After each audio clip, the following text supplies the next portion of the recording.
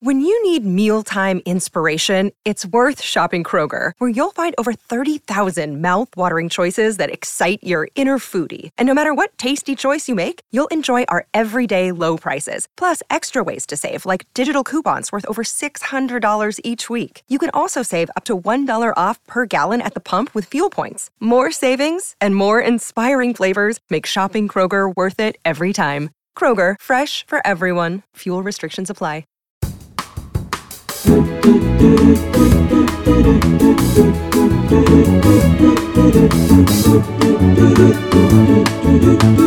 Namaste, motherfuckers. Welcome to Namaste, Motherfuckers, the only podcast where the worlds of work, comedy and well-being collide. The podcast where the life-changing stuff happens. I'm your host, Callie Beaton, and this episode is called Forging Ahead.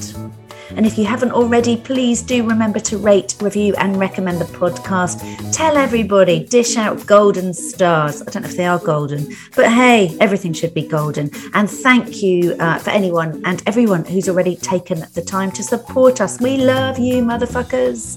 But back to today's theme, which is cycling. One of my favourite Emo Phillips gags goes like this. When I was a little boy, I used to pray every night for a new bicycle. Then I realised the Lord, in his wisdom, doesn't work that way. So I just stole one and asked him to forgive me. In 1949, 37% of journeys in this country were made by bicycle. Today, that figure is just 2%. And bicycles have no speed limits in the UK. That's a real thing. But you can be charged for cycling furiously. Cycling furiously. And until 1998, Britain's nuclear weapons were secured by bicycle locks. Oh, good old Great Britain. Makes you proud, doesn't it? Is the video recorded much for this as well? Should I look a little bit smarter? That's my guest today, Stephen Grant. There's a quote I like from Australian social activist Irina Dunn. She said, "A woman without a man is like a fish without a bicycle." Just let that hang for a minute. Okay, it's a bit sexist, but I'm not going to argue. Women were discouraged from cycling in the 19th century because doctors thought they were susceptible to something called bicycle face. And there was advice for women who persisted in still cycling, even at risk of bicycle face. And that advice included, don't scream if you meet a cow. And finally, there are more bicycles in Copenhagen and in Amsterdam than there are people. And back to Amsterdam and the Netherlands, because so many Dutch people sing when they're cycling, there are actual special cycling paths where you're encouraged to sing aloud. And those are called zangfietspaden, singing cycling paths. Oh. Have you got a front light that's really in the front at the moment? Stephen Grant is one of the UK's most hard-working, long-standing and respected comedians. Oh, and he is quite funny, I should say that. He's won multiple awards for his emceeing skills and is the most experienced late show compere in the UK due to his 23-year residency at the Crater Club at the Comedia in Brighton. In January 2022, Stephen started the Forge Comedy Club, Brighton's newest and most advanced performance space. I've just done a weekend there and it is a marvellous place to play. And I think a pretty nice place to be an audience member. He's an avid cyclist and host of The Cycling Pod. And he's a sought-after writer. He's written on multiple hit TV shows, as well as regularly writing for some of the biggest comedy names in the UK. Stephen and I talked about single dadding, sibling rivalry, comedy, friendships, performance, mental health, cycling, divorce, lawsuits, venues, and ambition. But I started by asking him about being a comic with kids.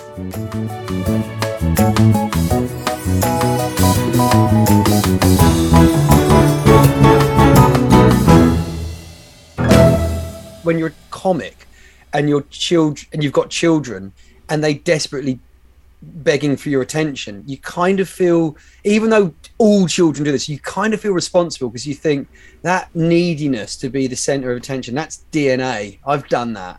Do both yours, because mine are so different from each other. I mean, you know my kids, and they are both incredibly different in terms of how and if they need the spotlight. What are your two like in terms of personality then? Are they similar in terms of how they try to be centre stage?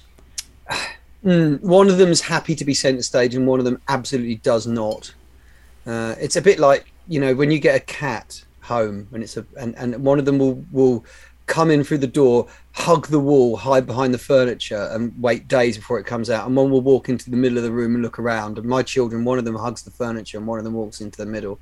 So I have my younger child, who is a show off, and is, he plays football and he's known as a show pony because he does all the tricks because he knows that he loves it, and that feels like that he's got that from me. And the other one is a bit of an introvert, but he's got the comic brain. He keeps coming up with stuff that is observation at the oblique level that only comics have, whereas the other one doesn't have that, but he has the desperate need to show off. So I would say I'm pretty sure that neither of them will become comedians because they've taken the two fundamental ingredients, which is the need to show off and the way to think differently, and both of them have that, but neither of them have both of it. Unless they become a double act, they have to do everything together.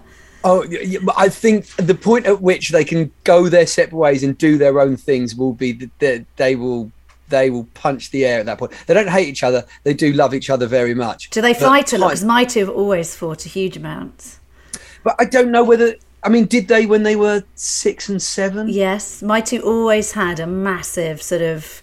It was like, sort of two members of two footballers competing for the one kind of transfer deal. Like that was always what it was like with my two. Get me using a football analogy. It's only because I just interviewed Chris Sutton. But yeah, they were always like that. And even now, they both came back this weekend to meet the puppy, and their little brother came as well. So it was all of us around the table, and everybody regressed by, I was going to say 10 years, but their little brother's only 8. But they did all regress by some years. And we decided it was because there was an even smaller thing that was getting all the attention. So everybody got knocked off their perch in the pecking order of attention. But yeah, my two always had a bit of an old Barney quite often. And one thing someone said to me, I don't know how it is with your two, but it's really easy to think you've got an easy child and go, well, that's the easy one. Not necessarily to them, but to think this is the one who plays the game of life, in school. Yeah.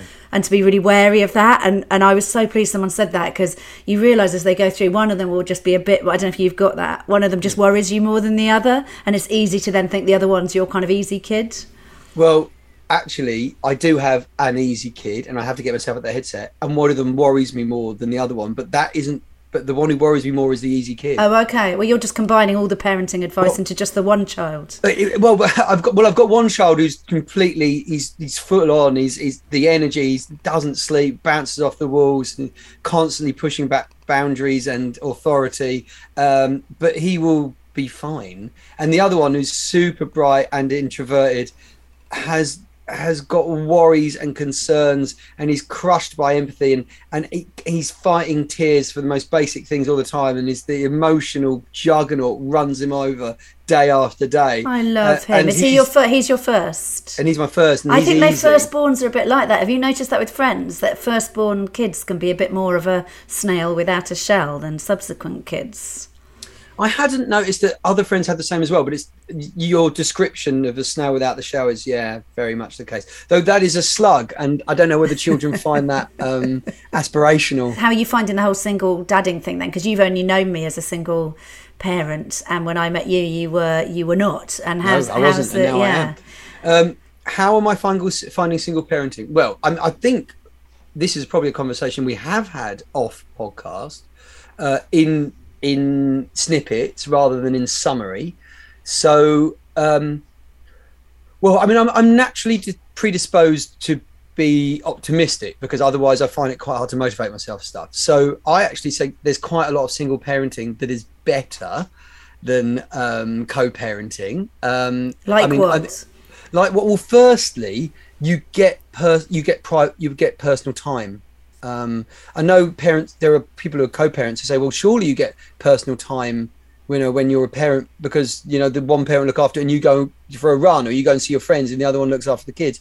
But it's not quite the same, because you are still coming back to them. You are still on your way back from a night out, whether the other parent's looking after the kids, thinking, do I need to pick up anything for their packed lunch tomorrow and stuff like that. When they are not with you for 3 or 4 days, you can literally switch off because they're with the other person who would die for them. And so you're not worried about that. Now, I know a lot of single parents are going, my other half, they're useless, only has them for a day, barely thinks about it, all the rest of it. But I'm not one of those single parents. I try to be as completely sort of like family sufficient rather than self-sufficient with them.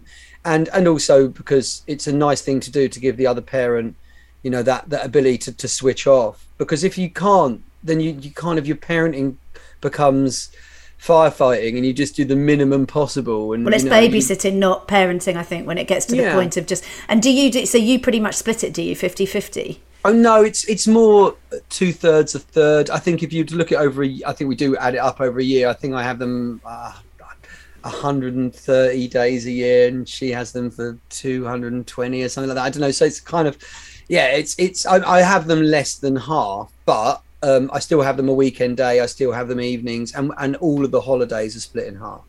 Do you find, because I had them most of the time, as you know, sort of more than not least because of just the logistics. You know, I had the kind of house that could fit them in comfortably and was really near the school and stuff. So it did make sense, even though their dad saw them a lot. But I did find there was something really weird about that kind of all or nothingness, because when you have kids and you're in a family unit with both birth parents together, then it's just relentless around the clock. And then when you suddenly, it's so weird when you've got younger kids and suddenly you're the single parent and you've either got them with absolutely no backup or you've suddenly got no kids at all, which is such a weird thing at an age when it normally has always felt so relentless. Yeah, well, it's that. But that all or nothing kind of suits the comic mentality. If you're a stand-up comic, you've got this weird situation where you've got to pull your A game in energy, personality, appearance, erudition, intellect. You've got to channel, you know, you've got to socially engineer your biorhythms to have all of your peaks at the same time. You know, and actually that's why when comics are unwell, they can pull it out of the bag for 20 minutes and then they crash like you wouldn't believe immediately afterwards, because they just kind of engineer themselves to it. And it's very much similar to single parenting. You know, you know, if you're ill and you're a single parent, you just can't be ill. And people say to you, what do you do if you're ill? And you go, well, you can't be ill. And he goes, well, that's not an answer. Well, it is. You just, you know, and there will have been people in Ukraine who had COVID when Russia invaded and they were told to get out. Well, those people who were bedbound got up, got their stuffs and left town. You know, you've always got that ability when survival is the motivation. And with kids, it feels like survival. It feels like if you don't do this, they might die. And that all or nothing approach in comedy, it seems to work with parenting as well. But I like, you know, so if you're going to say what's the best thing about single parenting, it's that it's also you get elements of your life back. There are people who are parents who kind of feel like, oh, I don't do this thing for myself and I can't go away for this weekend, or, you know, and you can when you're a single parent. It's just full on though, and also you don't get the help when you need it. That's the tricky bit. That's definitely the case. Parents have got so many kind of like friend networks with other single parents, because you almost end up living in this sort of de facto sort of community kibbutz type thing. I never had you down for living in a kibbutz type community. I did. You've changed. I did find that with mine, I don't know if it's so much as single parenting as just being single. I am aware that I'm very lucky to have a lot of very good friends in a way that maybe it's not to do with being a parent on my own, but I think when you're single, you sort of really do cultivate a lovely social circle. I know you're not single. You've managed to not do the bit I did of actually doing this fully without managing to hold down a relationship. You're managing to be a single dad with a relationship. Well, but I've done it without. And I wasn't besmirching your credentials. I was just sort of more applauding the fact you've managed to actually hold down another relationship, and I haven't. We're not that different, Callie. I am pretty certain that once you become a single parent and you start dating, you don't change your life. You don't suddenly go, okay, this person is now never present in my life, I'm going to build the children, everything around it, because you can't. Because if that person then goes, you're left in the same situation where you were when you separated, which is going, I built a future based on two people doing all of this, and now it's not happening, and I've got to reinvent the wheel while running my own business while having a career, while looking after 2 children. And it's always the transition that is tougher than the day to day. And when you get back into relationships as a single parent, you properly ring fence the bit that is your kids, your family, and your career, because you just go, I can't turn this on its head again if the relationship side of things doesn't work. So yeah, you can hold down a relationship, but you don't start again from, you don't allow yourself to be in a position where you're going to have to start again. So it's not merged, it's both are running concurrently. That's why I never managed to have one down, Stephen, because I had the kids 6 nights a week. And in that one night a week, I didn't manage to cultivate a relationship. And now I've got a dog, I've got no time to cultivate a relationship. But you didn't have a dog because you opened the door one day and there was a dog sat in a basket with a little note saying, please look after me. You chose to do this. I totally did, and I stand by it no matter. And you'll stand literally by him when he comes to the forge, which we'll talk about in a minute. But I remember you saying to me, and I should say to anyone listening, that I owe you a big debt of thanks, because you were very, very much there for me in every possible way the first certainly majorly the first sort of 3-4 years of me doing comedy, when I was juggling a massive day job and wondering, what the actual fuck am I doing? So in all regards, you were very much there, helping me with everything from what my kind of voice was on stage to how to do it off stage. And I remember when you were saying about the ill thing, I remember sort of saying I had never been ill at a certain point as a comedian, because obviously a certain number of months in you haven't had the misfortune. And I remember talking to you, I think you might have even been on with me, I was properly ill, and I was saying to you, I don't know if I should do it, and I think I was even doubling up, and you said you'll be absolutely fine on stage, but just be ready for the most almighty crash. And weirdly, I don't know if it's the same for you, but if I'm having a really bad time physically or mentally, I often have an absolutely incredible gig, like better than ever. Do you find that, or is that just a weird Callie-ism? No, I mean, it's more pronounced in some people than it is in others. And it's always usually a counterpoint to what else is going on in your life. I do wonder when comics get to the top of the tree and they've got wonderful lives away from it. I mean, does John Bishop walk on stage and go, finally, my soul, my soul museum, I've now walked into the place where I'm happiest, when he's like incredibly good off it? I don't know. But yeah, of course, that kind of high, that compartmentalized high. And of course, we've all become really aware of it because of the pandemic. There was a lot of people out there who've been doing this decades, not just years, for whom regular performing was part of their mental health routine. And it was extricated from their lives. And they started to realize really early on that there was something missing outside of just an income and a purpose. And you think an income and a purpose was significant enough, but trust me, there's more important than that. And that was just literally how their soul and their brain works. And there was a massive chunk of it missing. So yeah, I mean, that when things were going bad in your life, performing feels amazing. And sometimes I thought, is it the contrast because you enjoy it anyway and suddenly it's so much better? Or is it actually the fact that it's the reboot for the rest of your life?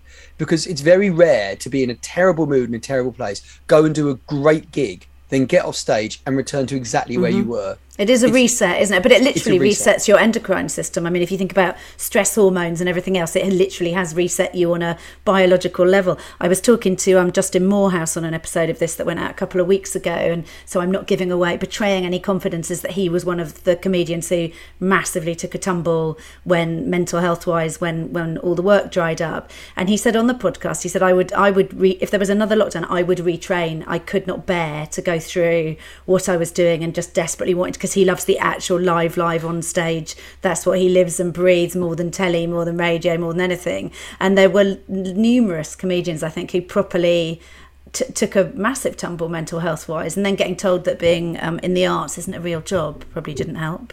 Well, I mean, that's the whole point. Nobody was clapping us.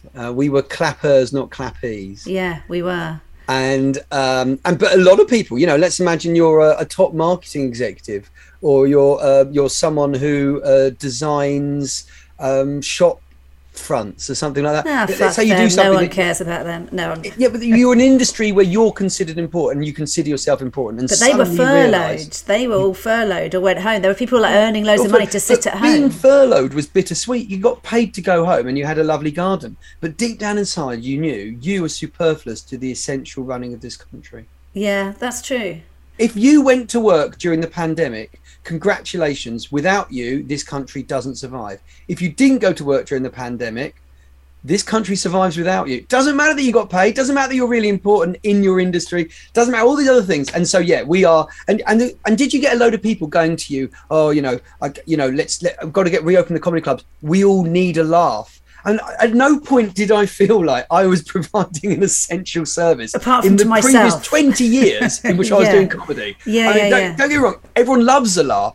But no one needs a laugh. We all need laughter in our life, but we needed PPE more at a certain point. I do agree. Yeah, and needing laughter is a bit like needing sex. It's a bit like saying the brothels have to reopen because we all need sex. Well, they did. In Holland, did you know about that? They reopened the brothels really early on. They were among the essential services that were reopened. So they were reopened just after, I think, ahead even of free access to eateries and venues, and they opened them with very clear. So yeah, that's a true story. I think using Holland as an example of how the world works, as I often do on this podcast, and often get picked up on it. Yeah, I can well imagine. It's fine. But the point I'm making is that we, as a social experiment for comics, will never experience anything like this ever again. I bloody hope not. We don't know for sure, do we? No. Well, maybe it might happen again, but we were never expecting it was going to happen. I have done comedy since February 1997. I like the fact you've got the month there. It's like you started comedy 6 months before I started being a parent. Okay, there you go. So that's like comedy is my children, and they are.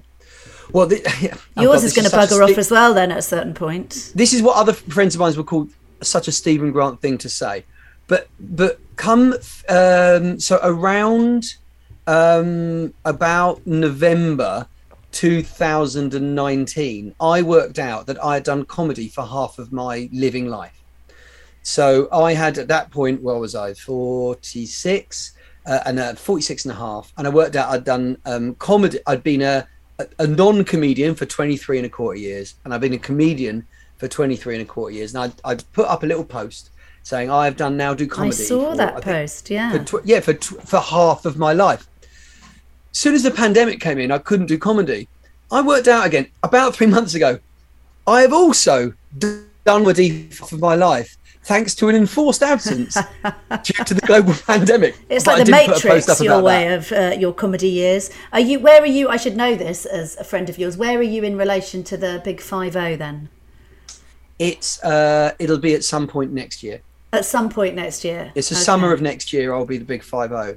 And how are you feeling about that? I mean, you look about 33. You've had a right old glow up since I met. When I first met you, you were running a comparing course for Alfie Noakes, and you definitely muddy stilettos or something in near Liverpool Street Station. Yeah, Dirty Dicks, whatever. Thank you. There you go. And it was a filth followed by a sexual noun. Yes. So that's what it was. Yeah, Dirty Dicks. Okay. Yes, muddy stilettos, and you definitely look better and younger than you did, and that was 7 years ago. So you've had, was that because you were doing bits of cycling and stuff, because now you're a full on, you've got the cyclist pod and you're a full on lycra clad sporting fanatic. Yeah, I am. I'm a lycra lout. I'm a weekend warrior. I'm a twat on a bike. A twat on a bike. That's what I was going to go with. So not that many men your age are doing that. So first of all, well done picking something that isn't true to type. As you well know, Callie, what with you being a woman who has had to reach out to single men around this demographic, the cyclists, and piss taking aside, the cyclists are the better specimens than the men who have done nothing with their lives and now I see in what their you late mean. 40s, early 50s. No, but what about the runners? I've always quite liked the runners. You met Clive. I've always liked the runners. Yeah, runners are fit, and if you like the thin, and you kind of that thin, looking after themselves thing, but they've all got knackered hips, knees, and calves. Well, no, as a 53-year-old runner, I would just like to say there's nothing knackered about my hips, calves, knees. Everything's working just fine. Which puts you in the minority, and I say that categorically. I mean, the runners are fitter than the cyclists. But they don't last as long. But they're knackering their skeletons. They're mechanically being broken over time. So they are good short-term relationships. Well, that means my relationship with myself might only be short term, which is a worry. But is the so in terms of the cycling and all of that stuff, was that a thing that you really picked up once you were on your own those days a week? Was it because you suddenly had 3 or 4 days a week when you were like, well, the kids aren't here, what am I going to do with myself? No, actually, the cycling started as a begrudging embrace of sport because my then wife was absolutely adamant. She was obsessed with sport, wasn't she? Or she was obsessed with fitness. Yeah. She's obsessed with fitness. So she's obsessed with being in good physical shape. Yeah. And I've seen her contort herself in your front room. Yeah, well, she's able to pick up a pint glass off her head with her feet and drink it without using her hands. And soon, because of my running and my knees, I won't even be able to pick one up if it's on the floor with my hands. I was going to say, absolutely, yeah. It'll be back to the Tommy Tippy cups you thought you put in the attic 20 years ago. But no, so she was adamant that if we were going to make a child, that it would need to come from better stock than what I was currently offering. Did she know that your quality of your sperm wasn't going to change depending on how good you looked in Lycra? She was of the opinion that if I got fitter, then it would improve not only the quality of the sperm but the chance of it actually seeding. I know that when you're my mum and dad listen to this, so I hope you're not. They normally listen to it over lunch, so sorry, mum and dad. But if you're, I thought it was. I know that if you've got a really bad lifestyle, but if you drink loads and cane it, it's not great for your sperm count. I didn't know, like, if you were a triathlete, you'd have better swimmers than if you were a. It kind of stands to reason, isn't it? If you don't look after yourself, your sperm is in worse condition. Surely it stands to reason that if you do look after yourself, your sperm's in a better condition. Well, Chris Sutton did say that he's got 6 children, and obviously every time he even looked at his wife, another child would be made because at the time. That's footballers. Footballers have a lot of spare time and are fit. Yeah. And and also they have partners who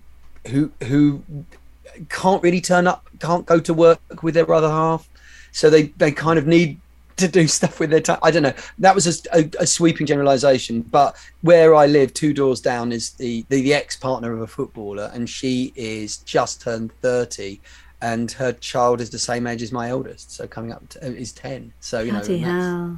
Yeah. That's and the idea of being 30 and having a 10-year-old makes my mind blow. When I was 30, I was 10 years from making a baby. Yeah, I was a mother of 2 by that age as well, but they weren't 10. But I did have my kids in my 20s. Namaste, motherfuckers. I remember saying to you before you got mega fit, when I was, as you know, I've always been a reasonably, not obsessive runner, but a pretty avid runner. And I remember telling you about an article I'd read interviewing men who were close to breaking the 2-hour marathon. Oh. And it was saying that it was talking about how to get through the mental pain barrier. And one of them used the analogy of it's when you're sort of running at capacity or doing whatever sport you do at capacity, the analogy was putting your hand in really uncomfortably hot water and just not taking it out. So you're at a point where it's in, you've just not got to take it out and slow down. And at the time I said that to you, and you said something like, well, anyone who feels like that about sport is mental. But I imagine now, given the sort of athletic pursuits you're doing, you probably are a bit more of the keep your hand in the water. Yeah, but I stand by my initial point. You're still mental. But now you are one of those mental people with your hand in the water. Yes, and I did that during the pandemic. Again, I mean, you talk to Justin. I can't wait to hear Justin's interview. I'm a friend of Justin's, but I know as well that he's really erudite about stuff that's incredibly personal. It's a lovely episode. It's worth a listen, and he is not what you think at all, isn't he, Justin? There's so much more to him than you would think just watching his club set. Well, he's got that northern bluster, which allows him to be sort of dismissive, rise above stuff, kind of like cheerily cynical, and have strong defense system. But his ability to kind of interrogate the minutiae that kind of really racks the soul is excellent, and he'd write if he was to ever sit down and write a good self-help book, I think it'd be really good. It would be really good, but he mustn't do that because I've still got mine in the pipeline, and I don't want any other comics doing that at the moment. Okay, fine. Well, there you go then. I'm sure we've all got a book ready to go, especially when you're a comic age 50 and you're thinking, well, what now? Exactly. How can I make money while I sleep? But well, there's a lot of ways you can make money when you sleep, but you normally have to knock yourself out and also apologize to them in the morning. So but sorry, what were we talking about, Justin? We were talking about the pandemic and getting fitter.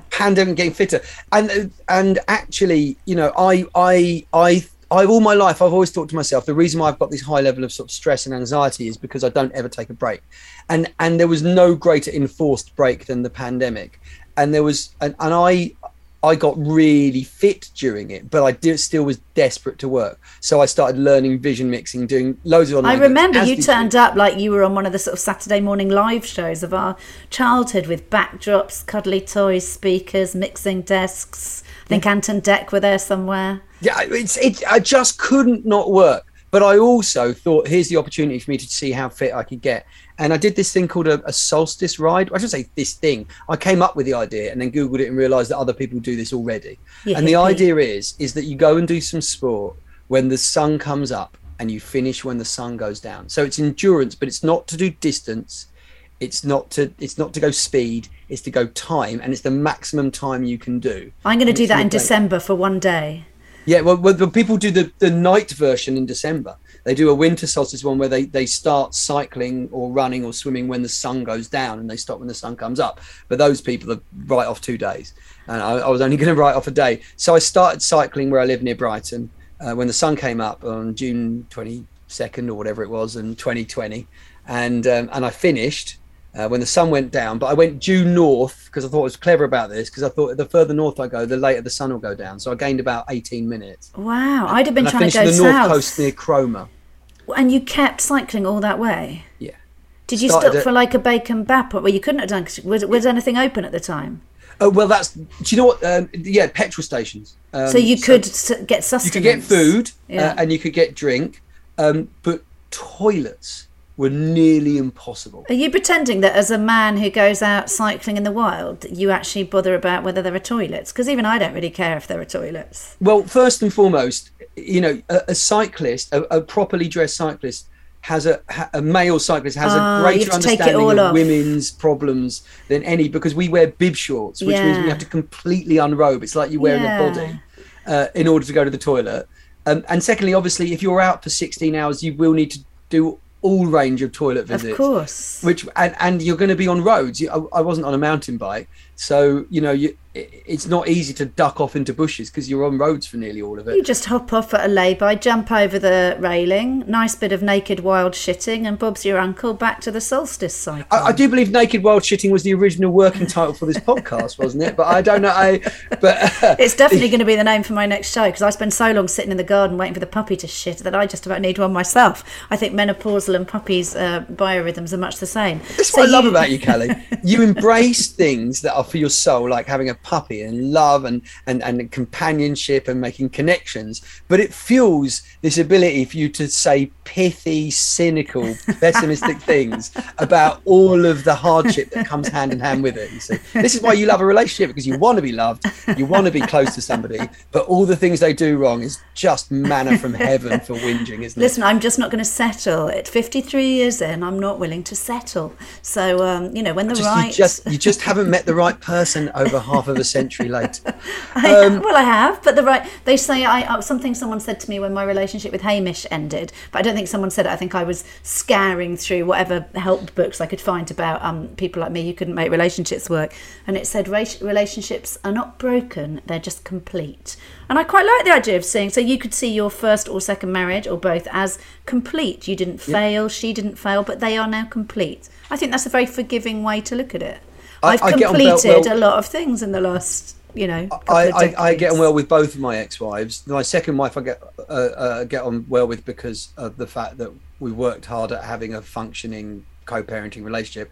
And the first wife I got on brilliantly by virtue of the fact the last time I spoke to her was in court in 2009. That was where you won a lawsuit because she was saying you couldn't talk about your divorce on stage. Is that right? Correct. Yeah. Or write about her, or anything that would bring her into disrepute in my art. And you took her to court and you won. Well, we were in court already. She wanted that to become a part of the legal settlement. Is there any precedence where that's the case? No, which is why my lawyer bloody loved this, because she invoked the 1948 Geneva Convention of Human Rights, which enshrines the right of a performer to talk about anything in a way that is not legally restrained. and so in the same way as when you say she, your lawyer invoked that, not your my ex-wife. lawyer said this. My lawyer said, it is my client's right to be able to talk about anything in a way that doesn't operate under legal constraints. And I don't know how much you paid her for that, but what a great moment. So that was free, actually, but I paid her a lot for everything else. In fact, to be honest with you, I don't know. I think I probably paid her for it, and it probably is buried in an invoice somewhere that I've never looked at. But yeah, it allowed me to go international. I've always had the odd bit of press that creeps out every now and again, but when you feature in the Mumbai Mirror's That's Weird section, if you're in the look at the weird things that are happening around the world section of an Indian newspaper, it's weird. That's it. I'd have just retired at that point and gone, well, that's it, my job's done. I've yet to feature in those pages. And did you, with lots of people, it's easy to say, well, what's next? And they talk about hypothetical things. So not only did you sort of upgrade mind and body during the pandemic, but you also, and lots of people who listen to the podcast are massive comedy aficionados, but not everybody is. So The Forge in Brighton. So for anyone who doesn't know listening, I will say it so you don't sound like an arrogant prick. So Stephen is quite well known, it's fair to say, as a compere, as well as a comic, but definitely very lauded as compere. You get the best comparing gigs in the country, for sure, and well earned. And not content with that, you have now set up a massively ambitious, amazing, bespoke venue in Brighton. So you know me well, because you started that list of superlatives / adjectives with massively ambitious, and it really is. I know. When I heard you called me about it when it was a bit more of a sort of glint in your eye, and I was like, God, this is an ambitious project. Yeah, but you've made it's it ambitious happen. because what I'm trying to do is pitch for one of the best, is build and develop one of the best comedy clubs in the country from scratch, and the Comedia was not a bad club in the first place. So you were the resident, for people who don't know, so you ran the Crater Club at Comedia in Brighton for years and years. You very much were the face of Crater Club.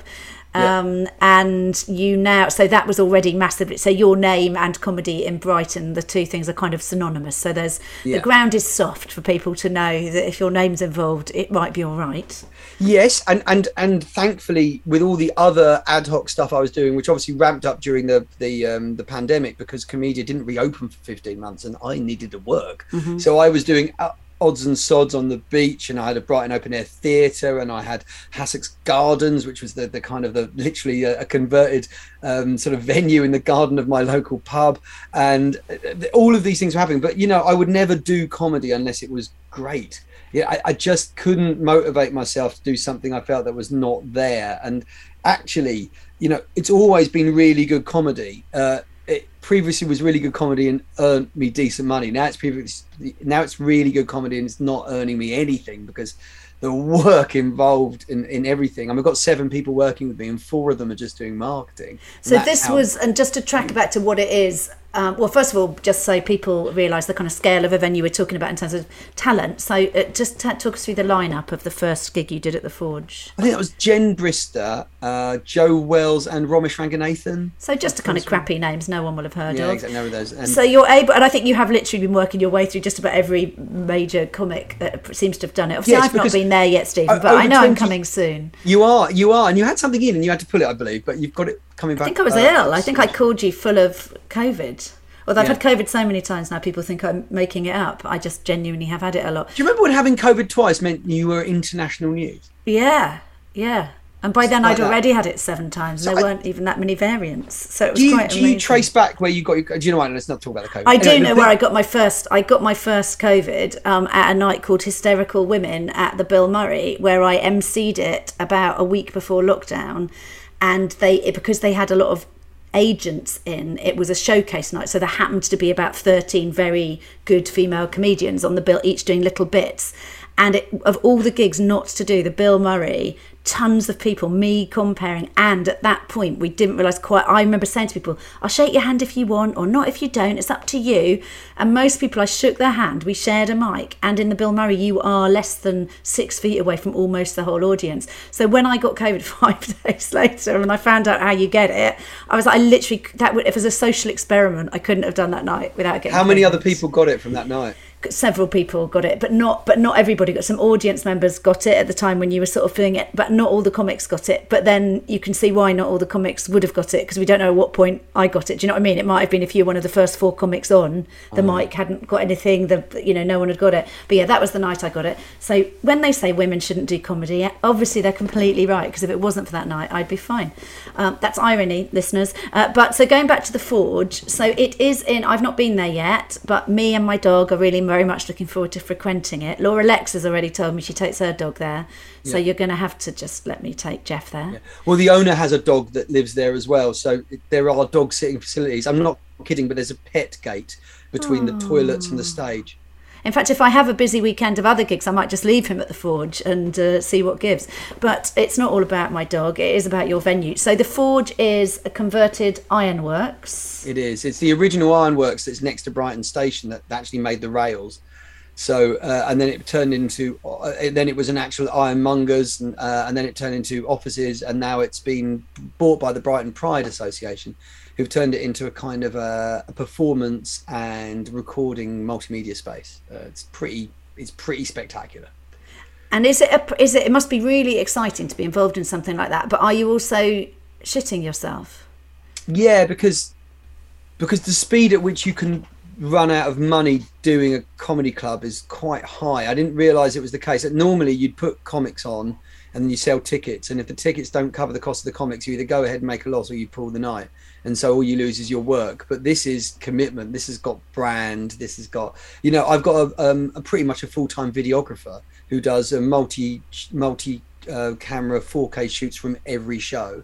We've got, we've got motors under the stage. We've got a motorized curtain.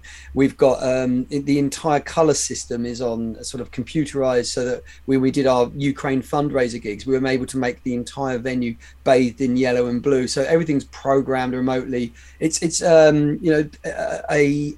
8-meter wide projection behind the comics, which we can digitally alter in real time, full lease line streaming. So we've already got the facility to make all shows go out multi-camera. Every time we've tested it worked.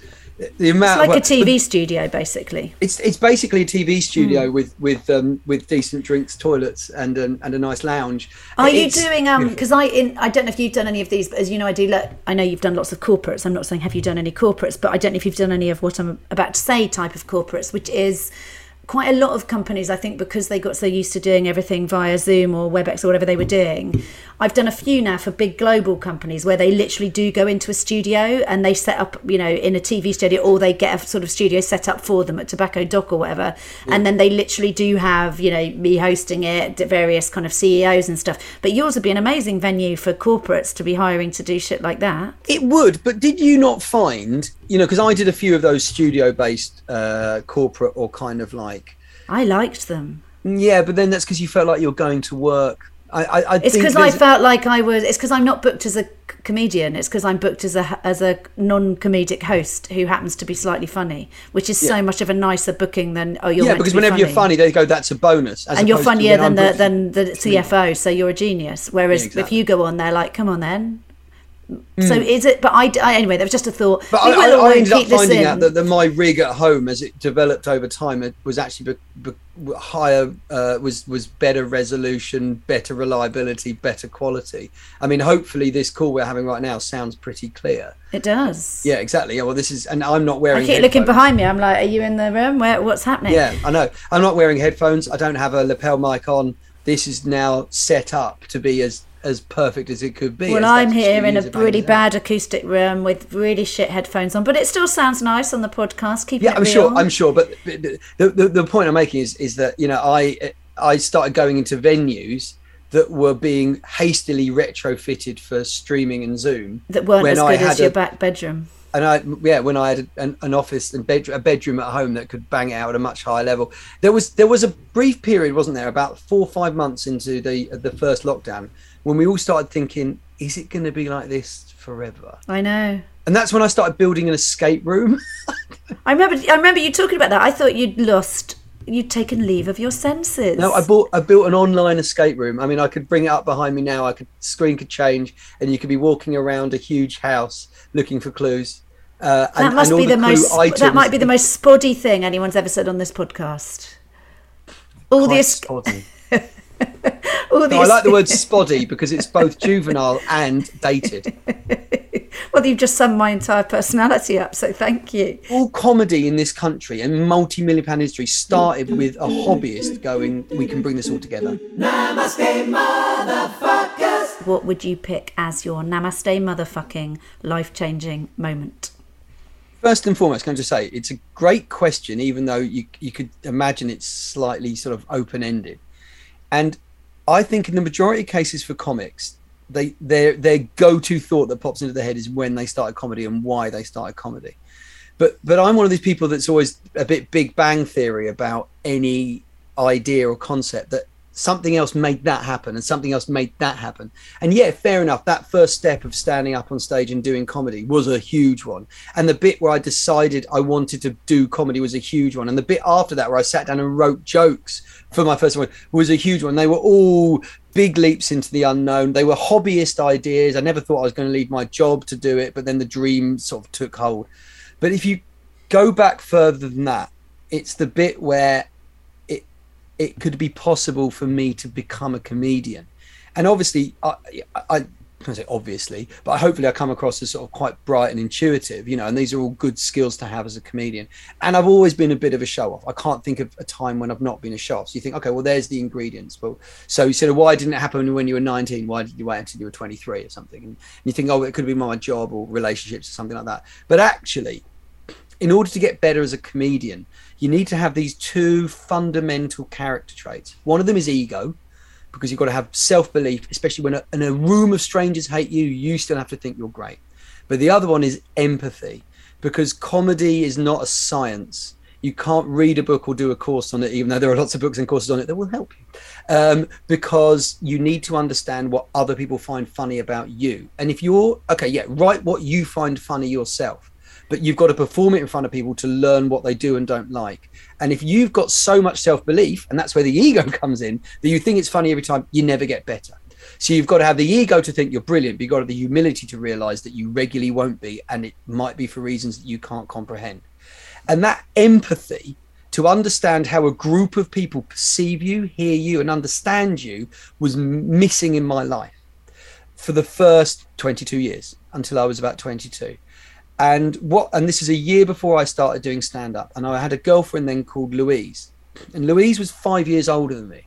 So she, and also being a female and me being quite sort of childish to start being bright. So the maturity gap between us was huge. And typically if you're a 20, well, I started seeing her when I was 20. If you're a 20-year-old bloke going out with a 25-year-old girl, and she's quite mature and she'd been through a lot and she'd lost a parent. So she'd grown up earlier in the time, and I was 20 and only just moved out of home. And, you know, and had disposable income for the first time, and, you know, and I discovered all the trappings of partying, which I never really did when I was a teenager because I wasn't that popular. So I, you know, there was a huge maturity difference between us, and she definitely loved me, and she definitely fancied the pants off me, and so was willing to put up with the fact that I was comprehensively difficult to be around because I had all this self-belief and all this ego and no humility. So she stuck with it. And when she didn't argue with me, she never really argued. She would just take time to sit down and talk with me. And I didn't ever listen because I was one of those people just waiting for somebody else to stop talking so I could talk. You know, and it's, again, these are all traits of your standard stand-up comic. They're massive failings, but, you know, but nonetheless, but they're ones you'll find elsewhere in life as well. And we went away to Italy. And we were on a holiday in Italy, and we were a week, and it was a friend of hers house, and we were staying there, and a friend spoke a bit of English but nobody else did, so we could only really ever talk to each other. So that show off vibe of mine that I do with new people when I meet them, hey, look at me, look like, you know, I'm really funny and silly, whatever, that I couldn't do it. I couldn't do that with her, and I was finding it quite frustrating. And it was late at night, and we would sort of, I think we were just sitting on the bed before we went to sleep, and we were chatting about the day and how I tried to have a conversation with someone, it didn't work. I can't remember the exact specifics of it. And she said, it's really, I'm paraphrasing because I can't remember exactly what happened because I think we've also had a few drinks as well. She said, the frustration for me is you have all this brain that allows you to understand how the world works, but you don't understand how people think And if you spent your brain energy understanding how people think, then you'd understand how you look and how you sound, and all that ability you've got to change your voice and change what you do and everything, you know, where you goof off and you pretend to be other people and stuff. You could be the person that they want to listen to, and they sound, and you know, and it's kind of weird because what she was saying was the opposite of when people say just be yourself, because just be yourself is actually quite bad advice for comedians, because what they are when they're themselves is an encapsulated ball that doesn't allow connections with the outside world, because they're obsessed with themselves, you know, but not obsessed with themselves as in like self-belief, but obsessed with themselves because there's so much going on that they can't think outside of that sphere. And what she was asking me to do was to start to understand, to basically sow the seeds of empathy. That ability to understand how people think was the beginning of humility, and that humility then became the empathy, and with the empathy came the ability to understand how I came across. And without that, I'd have never been able to have done comedy. I would have wanted to have tried comedy. I would have been frustrated when people never laugh, and would have spent my life blaming audiences and never becoming better than an open spot. And that also explains why you have been fated as one of the country's best compares, because without empathy and that capacity, you certainly could never have become a top compare. But there is nothing more intricately fascinating in the world than people. And what is your favourite joke? Now, I couldn't work out if this is a joke that I tell or somebody else tells. Whatever your favourite joke is, yours, someone else's. We're very lucky. You compare a lot like myself, Callie, and as a result, we get to hear a lot more comedy because we're there for the whole night. I reckon compares maybe listen to maybe 5 to 10 times more comedy than other comedians, because other comedians turn up and then go.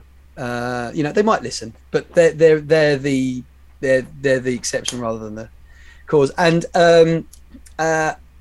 Nick Doody is a good comic. He's not famous, and he probably never will pursue that fame level stuff, but he had a joke around the time of the Iraq War. Now I'm not going to bore your listeners, even the comedy geeks, with the kind of the nature of like the setup punch, the rule of 3, you know, toppers, you know, the hidden punchline, the rest of it. But this joke has them all, and it's an observation joke. So it was topical. So you have to remember it worked better at the time, but and I can't remember word for word. Nick will be able to tell it better. So if you ever get him on, you know, definitely get him to do this one. But it was about the fact that, you know, the war in Iraq was happening and people were very uncomfortable with it. And he said, I think what you do is when you look at the war in Iraq, you have to very much think of it as like anal sex, in as much as I don't think we've really been asked. However you dress it up, it's an invasion, and it's going to be painful unless we get the oil. What a good joke. That's got it all, hasn't it? Hasn't it? And it was the rule of 3. Yeah. It sort of built up. Each one of those got a laugh, and then the final laugh absolutely floored the room. And it was, there are better jokes, there are longer jokes, there are bigger laughs. No, but that's from a brilliant. technical perspective, it's got it all. It's perfection. And so I remember sitting there and thinking, and you know, years of working with other comics and writing with them and sort of like making other people look good, which is what you basically do. that I would always look at a joke and say, well, you could change that, you can improve that, and there's always going to be wording changes. And I haven't told that joke as well as Nick tells it, but I remember looking at it and sort of thinking that is a birthday cake of a joke. It's got sprinkles, it's got buttercream, it's got chocolate, it's got a lot. You couldn't grease the wheels of that one because it was already greased. And what advice would you give to anyone listening if there's one bit of life advice? Do anything with your health that makes you not need more sleep, because we all live a certain age based on, you know, whether we're lucky, whether we're healthy. But I still feel like, even though I think I'm probably about halfway through my life, that we just aren't on the planet anywhere near as much time for the things we want to see, the things we want to do, and the things we want to experience. And for a lot of people, it's about, I'm going to go out there and go to these places, or I'm going to do this thing, or I'm going to learn this thing. And that is great. But actually, you can only do that with the hours that you're up. And one of the key advantages of exercise that everybody overlooks is you don't need as much sleep once you exercise. Do you know, I didn't know that.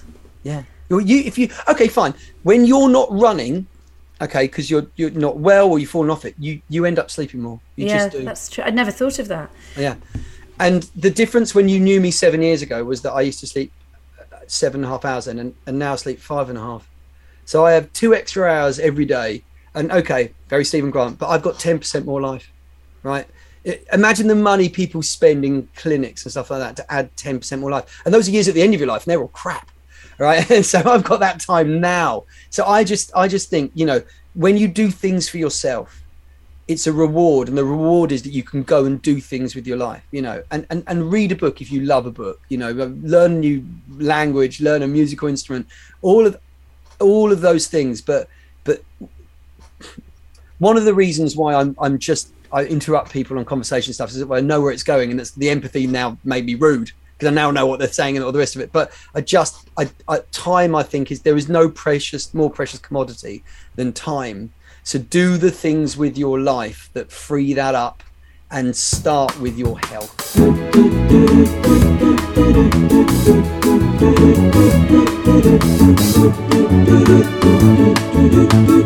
Namaste, motherfucker. That was Stephen Grant. So that's pretty much it for this week. Every episode, as you know, I pick a thing inspired by my guest that I'm going to do. This week, when I'm recording this, and indeed when it's going out, it is a heat wave. So I am going to dust down the exercise bike that I bought during lockdown. I've been wondering whether to sell, but as you know, I'm a runner. I'm not going to run in this weather because I will gingerly pass out. So I'm going to have a couple of goes on the exercise bike by an open window. I'm sure Stephen wouldn't approve of that. Exercise bikes, they're for losers. So that is it for this week. Thank you so much for listening. Please remember to rate, review and recommend the show. We love you for doing that, and we will be back in your feed next week, as always, on Thursday, when I will be talking to comedian and new mum of little baby Mabel, Harriet Kemsley. I don't know what to do. You just have to work it out somehow. I mean, thank God for Google. What do people do before Google? Namaste Motherfuckers was written and presented by me, Callie Beaton, and produced by Mike Hansen and Karusha Dami for Pod People Productions, with music by Jake Yap. I'm Callie Beaton. Until next time, motherfuckers.